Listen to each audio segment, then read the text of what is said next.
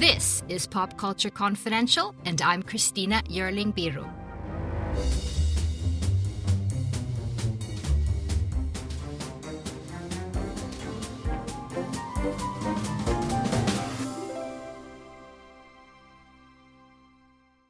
Welcome to the show, and welcome back, Eric Anderson, Editor-in-Chief of AwardsWatch.com. I'm glad to be back. So I'm enjoying our industry chats, even though the news is so bleak at the moment. Thank you so much for keeping us up to date. So I've gotten quite a few listeners that want tips and suggestions of what to watch, what we're streaming, what we're looking forward to. So I'm thinking we're going to pick like our top 5. We're also going to discuss the series that literally everyone is talking about, the absolutely bonkers Tiger King. I don't even know how to start on that one. But first I have to ask you, Eric, how are you? I'm doing well. I live in a small town in Northern California, in a small county, and we've just kind of started to be revealed how many cases we have and how quickly the virus has spread. And it's, everyone is just being really thoughtful, at least here. Mm-hmm. I know all the national parks and stuff are closed, but even at the extremely local level, my plaza, our downtown plaza, is closed for no congregation. And just a week ago, I was down there and there was a dozen people and everybody was being very safe. But now even that's over. Closed off. Yeah. But otherwise, good. I was just thinking the other day, because we're going to talk about what we're watching in TV. It's so interesting. Like now my day is watching press conferences from the different countries that pertain to me and my family. So I started watching the Swedish press conference, and then I look at what's happening in Italy and Spain. And then I watch Governor Cuomo's press conferences, which I think so many people, even outside of New York, are watching, that he's really struck a nerve. Definitely. And it's kind of ironic that when you look at the last 3 governors of New York, 2 of them tried to run for president, and only one of them is really kind of acting presidential. Right. That's interesting. It's something about his PowerPoints and his resolve, and he's coming out of his father's shadow. Things are looking so grim in New York, so it just feels like at least, he both has his heart and his will in ways that, let's just say, some of the other people don't.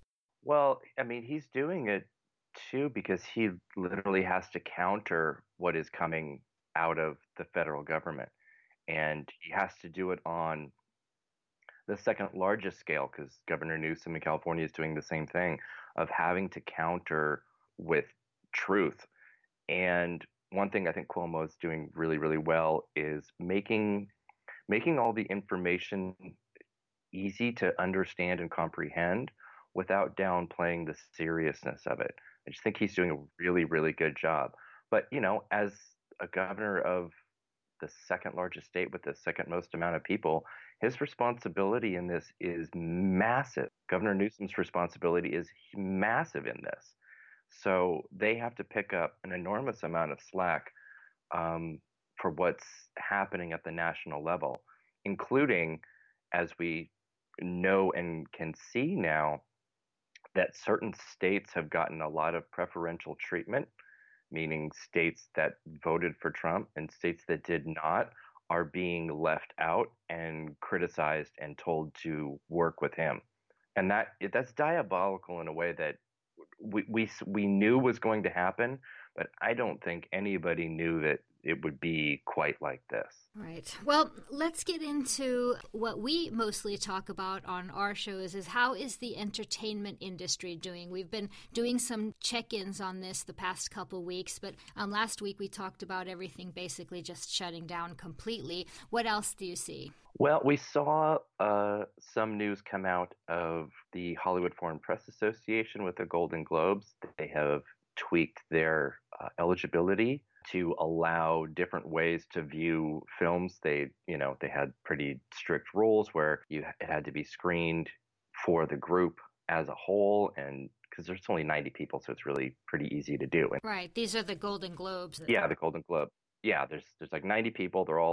They all live in Los Angeles. You can screen movies at once, and you can't do that anymore. So being that's allowing them to watch things via screener and individually, and extended some of the eligibility periods between March and April 30th. And I think the Oscars are going to do something similar. They are going to have their annual Board of Governors meeting in 2 weeks. And there's obviously no way that this is not going to be a part of it. Uh, Tom Hanks is on the board, and he's the most high profile Right. person in industry to have had the virus and come out of it.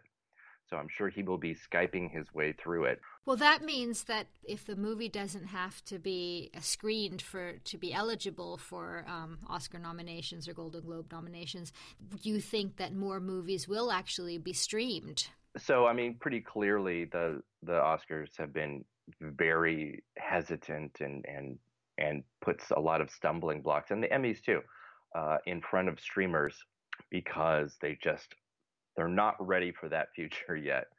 And this will be a humongous turning point. I'm not going to predict some really dramatic change from the Oscars, but we just had the president announce another 30 days of stay in place. That pushes it to April 30th. And what that is, every week that this goes on, at least in television production, which is already shut down, so shows that were finishing their final episodes for this season aren't going to be able to finish.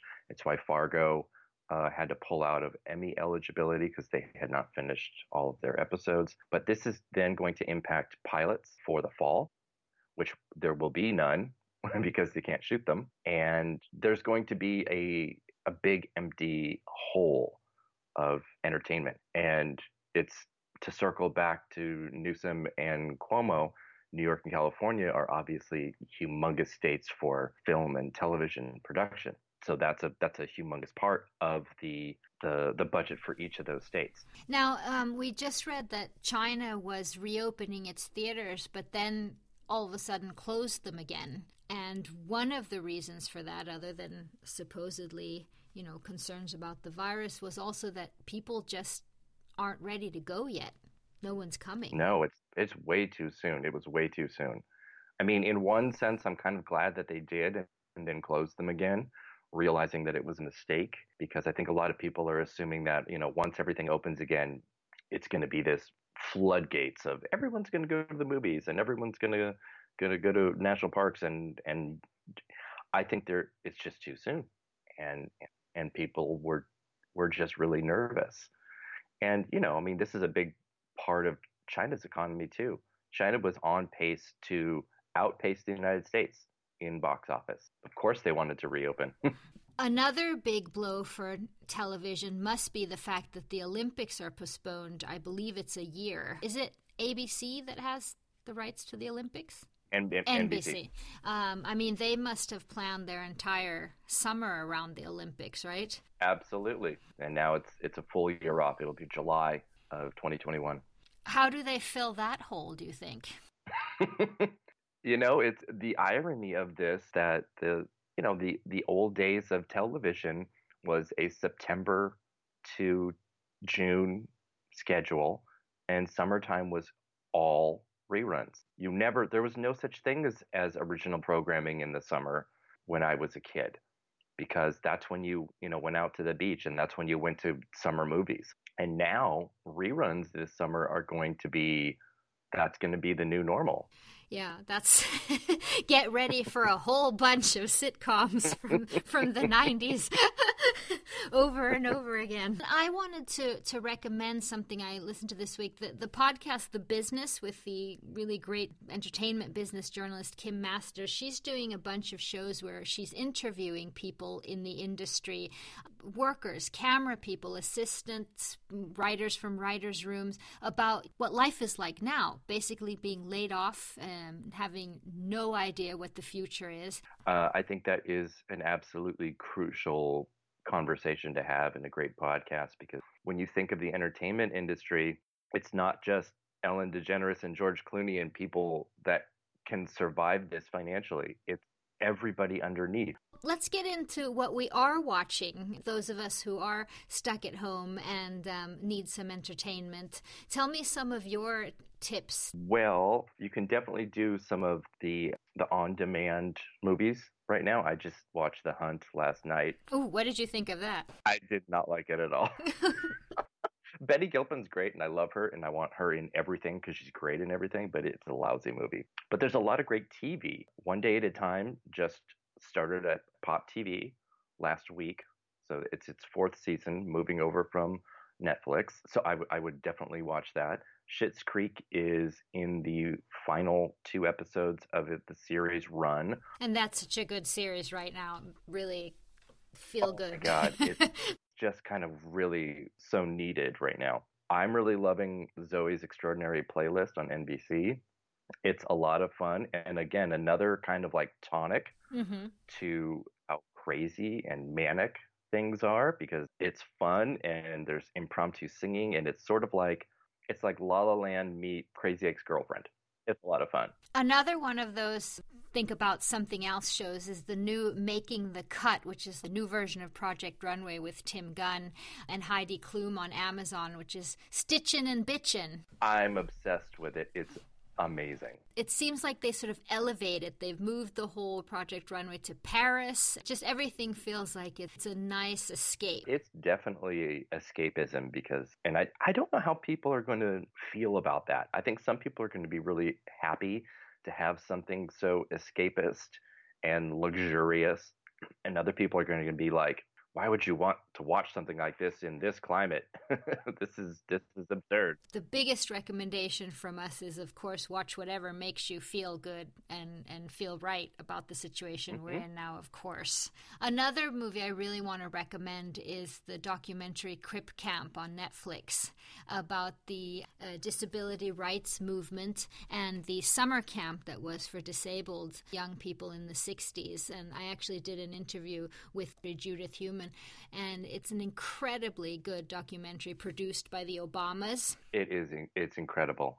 It's one of those things that will, if you're not already an empathetic person, it should be able to cure that pretty easily, because it is so beautiful, and I don't know. It's a wonderful, wonderful piece of filmmaking. And that feeling of what you can accomplish with civil rights movements and regular people sticking it to the government and saying that I've had enough. Just that feeling that we really need right now, that if we're, together, we can actually change the status quo. Well, you don't get what you want in the civil rights movement by being quiet. Other things that are coming up that I have not seen, but I'm looking forward to seeing, is Tales from the Loop, which is actually based on the Swedish artist Simon Stålenhag's pictures, and I'm interested in seeing what they've done with that. I need to check it out. Ooh, okay, so this is Amazon. I've only seen the trailer, and it seems to be sort of an episodic, that they're maybe moving in time, that there's something called the Loop, where you enter in the city and you come out in different time. I'm not sure, but it could be interesting. Yeah, that has Rebecca Hall and Jane Alexander. Okay, this looks good. Yeah. So I'll co-sign to that. There is some good TV, some TV coming up in April, May. The Beastie Boys documentary is coming. Oh, I can't wait. So there's some... Oh, and now Ozark's third season is out. Yes. So people can watch it, and I can talk with them about it now in great detail. And I'm really, really happy about that, because it's absolutely incredible. Incredible. One of the interesting things I saw, I was just noting before our conversation here, was it was yesterday. There was a little TV guide. I think it was on Vulture, and the TV guide for the evening was 8 o'clock, Chrissy Teigen live on Instagram, officiating her daughter's teddy bear's marriage or something like that. Then it was 9 o'clock, talk shows on YouTube with all these different celebrities. And then it was iHeart Living Room concert with Elton John and celebrities from his home. And I just suddenly got the feeling that this is it. This is television now. Mm-hmm. And people are tuning in. Things are happening live on the internet. Huge celebrities are coming out. This live concert that Elton John held from his home, well, Skyping with other celebrities from Mariah Carey, and you name it, got really huge ratings. And I was kind of wondering, how are we going to go back from that? I talked last week on a show with journalist Jen Chaney about the talk shows, and I just realized that a lot of the TV channels are going to be like, this is nice and cheap. Why don't you just keep doing this? I mean, it's working, right? Well, I mean, that has to be a bit of a worrisome element too, because, to put on a television show is a huge feat, especially live television. It's a lot of people involved. Once you remove that and see that people are still watching a show, executives might start to look at that and go, why we didn't need all of these grips and all these people anyway. And that's worrisome for me, because then that does only include the cream of the crop. That only is about, the celebrities on the show and the talk show hosts themselves. And that isn't about anybody else underneath that you don't see. I do think that there might be, because families are all locked in together, there might be more instances of families watching things together in a way that they used to do in the 50s and 60s, just sit around and watch a single program. And I think there's some appeal to that. But since nobody can go out and, break off from their family. Come on, kids, we're going to see that new meme now. We're going to watch an episode on Quibi for 10 minutes. Talking about gathering around, let's get into Tiger King. I'm thinking we'll talk a little bit about it, and then maybe in a little bit we'll do a spoiler deep dive, the other part of this conversation. But let's start, and let me just ask you, what do you think? Okay, so I don't usually watch like true crime stuff. I didn't watch like Making a Murderer, and I just don't.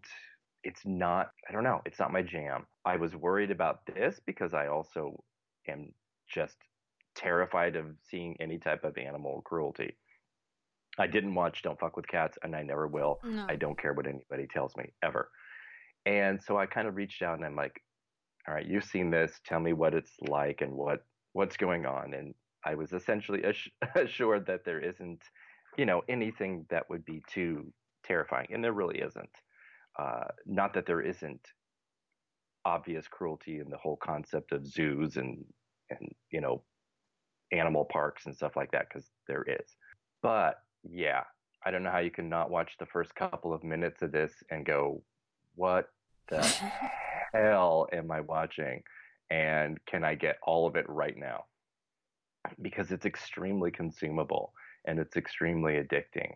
And it's the most Florida and Oklahoma thing you will ever see. It's not every day that a zookeeper went to prison for murder for hire. There are more captive tigers in the U.S. than there are in the wild throughout the world. Animal people are nuts, man. They're all crazy. I'm sure y'all got a story to tell. Good afternoon, ladies and gentlemen. My name's Joe Exotic, and this is Sarge. He was like a mythical character living out in the middle of bumfuck Oklahoma who owned 1,200 tigers and lions and bears and shit. You're gonna love me. Matt spoken, good looking, love to party and have fun. I don't think we're done blowing shit up today. I don't figure you are. They have a heart and a soul and a mind. I've learned from them. But Carol Baskin keeps saying, I can't have these tigers. If he ever had an enemy in his life, it was Carol Baskin. Hey, all you cool cats and kittens, it's Carol at Big Cat Rescue. Carol is the Mother Teresa of cats. We will end the private possession of these cats. We've sort of changed for the better, all of us, the past decades. But I mean, I when I was a kid, we went to SeaWorld and we went to things like, but I'm actually quite shocked that there are this level of, with so many animals and wild animals in Oklahoma and these parks, and there's still the petting and the breeding, and it was kind of shocking in that way. But it is such an interesting documentary. First of all, one of the directors is Eric Goode, who's like this huge New York hotel millionaire. He owns like the Bowery, and he was all, New York nightlife. And apparently he was, philanthropist in terms of animals, and he was not at all set out to do this. He was going to do something on reptiles, I believe, when he met the Tiger King. And I guess felt the same way that we all feel the first few minutes of seeing the Tiger King. It's a story that in every single episode you think that you've seen the last twist and turn. And then there's the next twist and turn. There's the plot to kill Carol at the other park. Then there's the political part where he wants to run for president. Then there's the other guy who has the park who was based on Scarface or something. And then there's Doc Antle, who has the other tiger park, who is basically some kind of guru for women who want to pet tigers. Forcing surgeries and all kinds of weird things. It's just the cruelty goes in many directions there. But why is it so good? So I think one of the great things about it is what happens when somebody starts a documentary is that they think it's going to be about one thing, but as you spend more time on your subject, it becomes something else. The whole plot to murder element was not initially part of the concept. It was just like, look at this wacky, weird, gay tiger owner with 3 husbands, which really in and of itself should be enough. But it was everything that kept happening after that turned it into something way more than just that. Isn't it odd that there's so many tiger owners who are polygamous? I mean, what's the deal with that? I'm not sure if that is the connection or if it is. I don't know. Both Doc Antle, I think, has 3 wives, and he has 3 husbands, and it's like... So I think in one of the episode titles is Cult of Personality, and I think that encapsulates exactly why. Because there is this ringmaster cult leader sensibility to Joe Exotic and to Doc Antle that draws people to them in a way that from the outside you're looking at it, go, how is this possible? How is this like young baby-faced kid, Travis Maldonado, go from Southern California, where he could be a model, and then end up in Oklahoma, and then obviously end up as he ends up in this whole situation. And that's it. There is an allure and an it factor draw to people that sucks them in. And not everybody obviously is going to be, and I don't think you can really explain it. I don't think even somebody within the inside can explain. No, that's the thing. The exact reason that they are so drawn to somebody. And I think that's one of the more compelling elements of this is that polygamous nature, is that nature of creating this dynamic and this family and this compound of existence. And it's terrifying. Well, let's get into some spoilers here. So if you haven't seen it yet, then come back when you have. When they first present Carol, who, by the way, is going to be played by Kate McKinnon, SNL's Kate McKinnon in the TV version of this, which will be interesting. When they first present Carol, you really get the impression that she was doing something else. She was really trying to, working with the animal rights people. And then all of a sudden, this twist comes. Has she or has she not killed her ex-husband, the very, very rich husband she married who actually started Big Cat Rescue? And one after another, people on camera are saying, yeah, she killed him. We're absolutely sure she killed him. And Carol is pissed off at the documentary, saying they just sort of left it hanging there. How do you feel about that? Well, I think she killed him. I absolutely think so. And she isn't like pissed off at like any of the accusations of it or infers during the documentary. She does that really kind of like evil, scared, like cartoon laugh. Like, how could you possibly think that? Absolutely not. And it's done in like such a way that is so hilariously unbelievable. Yeah, I think we're also all kind of like spoiled and ruined on, bad TV and bad TV movies where a villain reveals themselves in a way that they don't think that they are, but they kind of can't help themselves. And that's how it feels at almost every moment that it's brought up about her ex-husband. And so the whole thing just has the makings of, pretty clearly like a Christopher Guest movie. Oh, sure. That's true. More than anything else. And, I love Kate McKinnon, but I would have wanted to see Jennifer Coolidge play Carole Baskin. But someone said on Twitter that the minute Carole said that she knew that their meat grinder could only fit like an arm, just like, yeah, she killed him. That was my thing, and I did that on Twitter too. And I was just talking to the my son and his friend yesterday about the miniseries. I said she gave herself away in that moment by saying, "Oh, you couldn't fit a hand in there," and I'm like, that means you tried.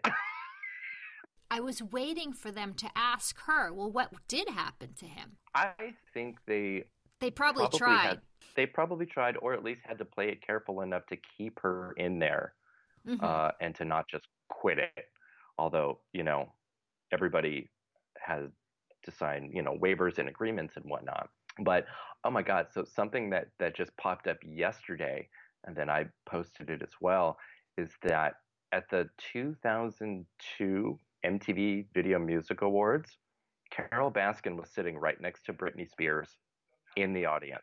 The tigers that were in one of her performances came from Doc Antle, and I'm just like, what kind of world is happening here? What is going on? Because these two worlds of entertainment are imploding in the most amazing and crazy way right now. It is one of those true life is stranger than fiction experiences, this show. Several of the people around these crazy characters really kind of were nice, and several of them very heartbreaking. And I think that's a big part of this, and why from the outside it might be difficult to understand the allure of somebody that seems abusive or just like a bad person. And that is the difficulty to find your tribe and to find a place that you can feel a part of. And I think for almost everybody that we saw, that's exactly how they felt going in. Even Joe's campaign manager. Oh my God, Yeah, he went in with, very clear eyes and hopes of what this might be, and, was very quickly disillusioned by it. And since we are into spoiler territory here, that video footage of him talking to Travis Maldonado as he shoots himself in the head.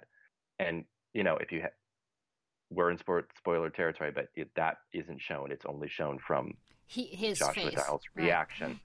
Right. I don't know how you recover from that. It's just, and it's so much so that, and he's narrating it as it's happening, that he didn't even believe that it was happening. He thought that it was like a staged thing. And I think it takes a whole lot for somebody to break out and see reality.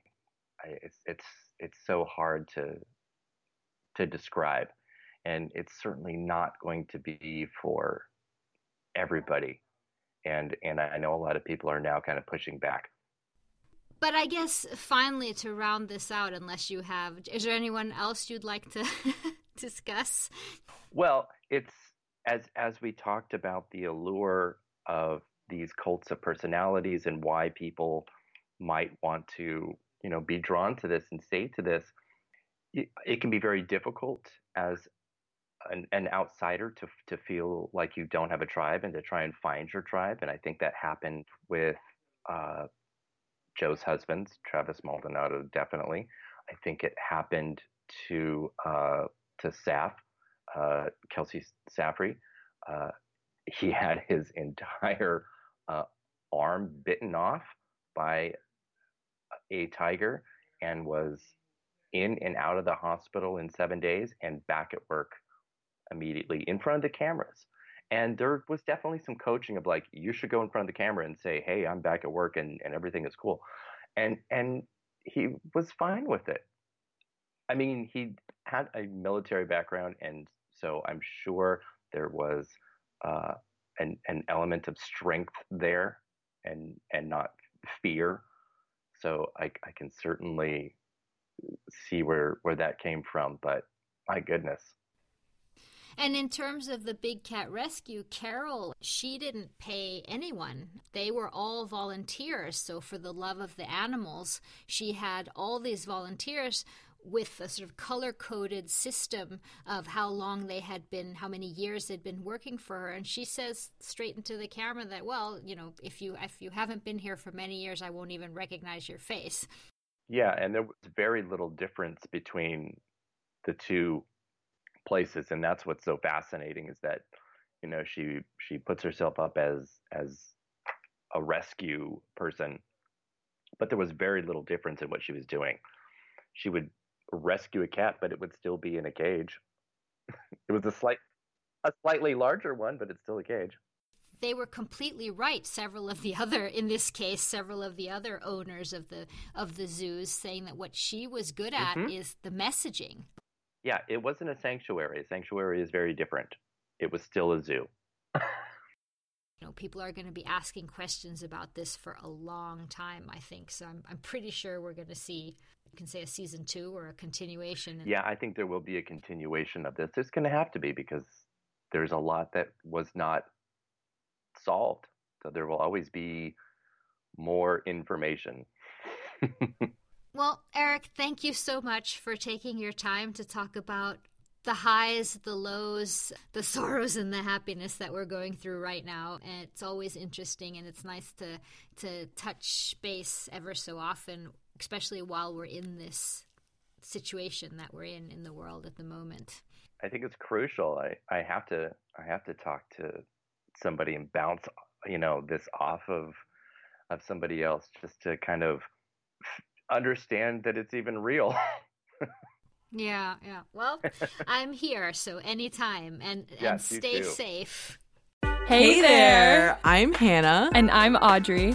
We are a sister filmmaking duo and co-hosts of Sleepover Cinema, our show where we analyze the films that created the collective unconscious of the girls, gays, and theys of the late 90s and early 2000s. Princess Diaries, The Cheetah Girls, Aquamarine, Cinderella, the one starring Brandy. We haven't stopped thinking about these movies since we first saw them, and we want you to rewatch them and review them with us. Are these movies as bad as critics would have us believe? Do we even care if they are? We are always unpacking that very question on Sleepover Cinema. Check out Sleepover Cinema wherever you get your podcasts or at evergreenpodcasts.com. See you soon.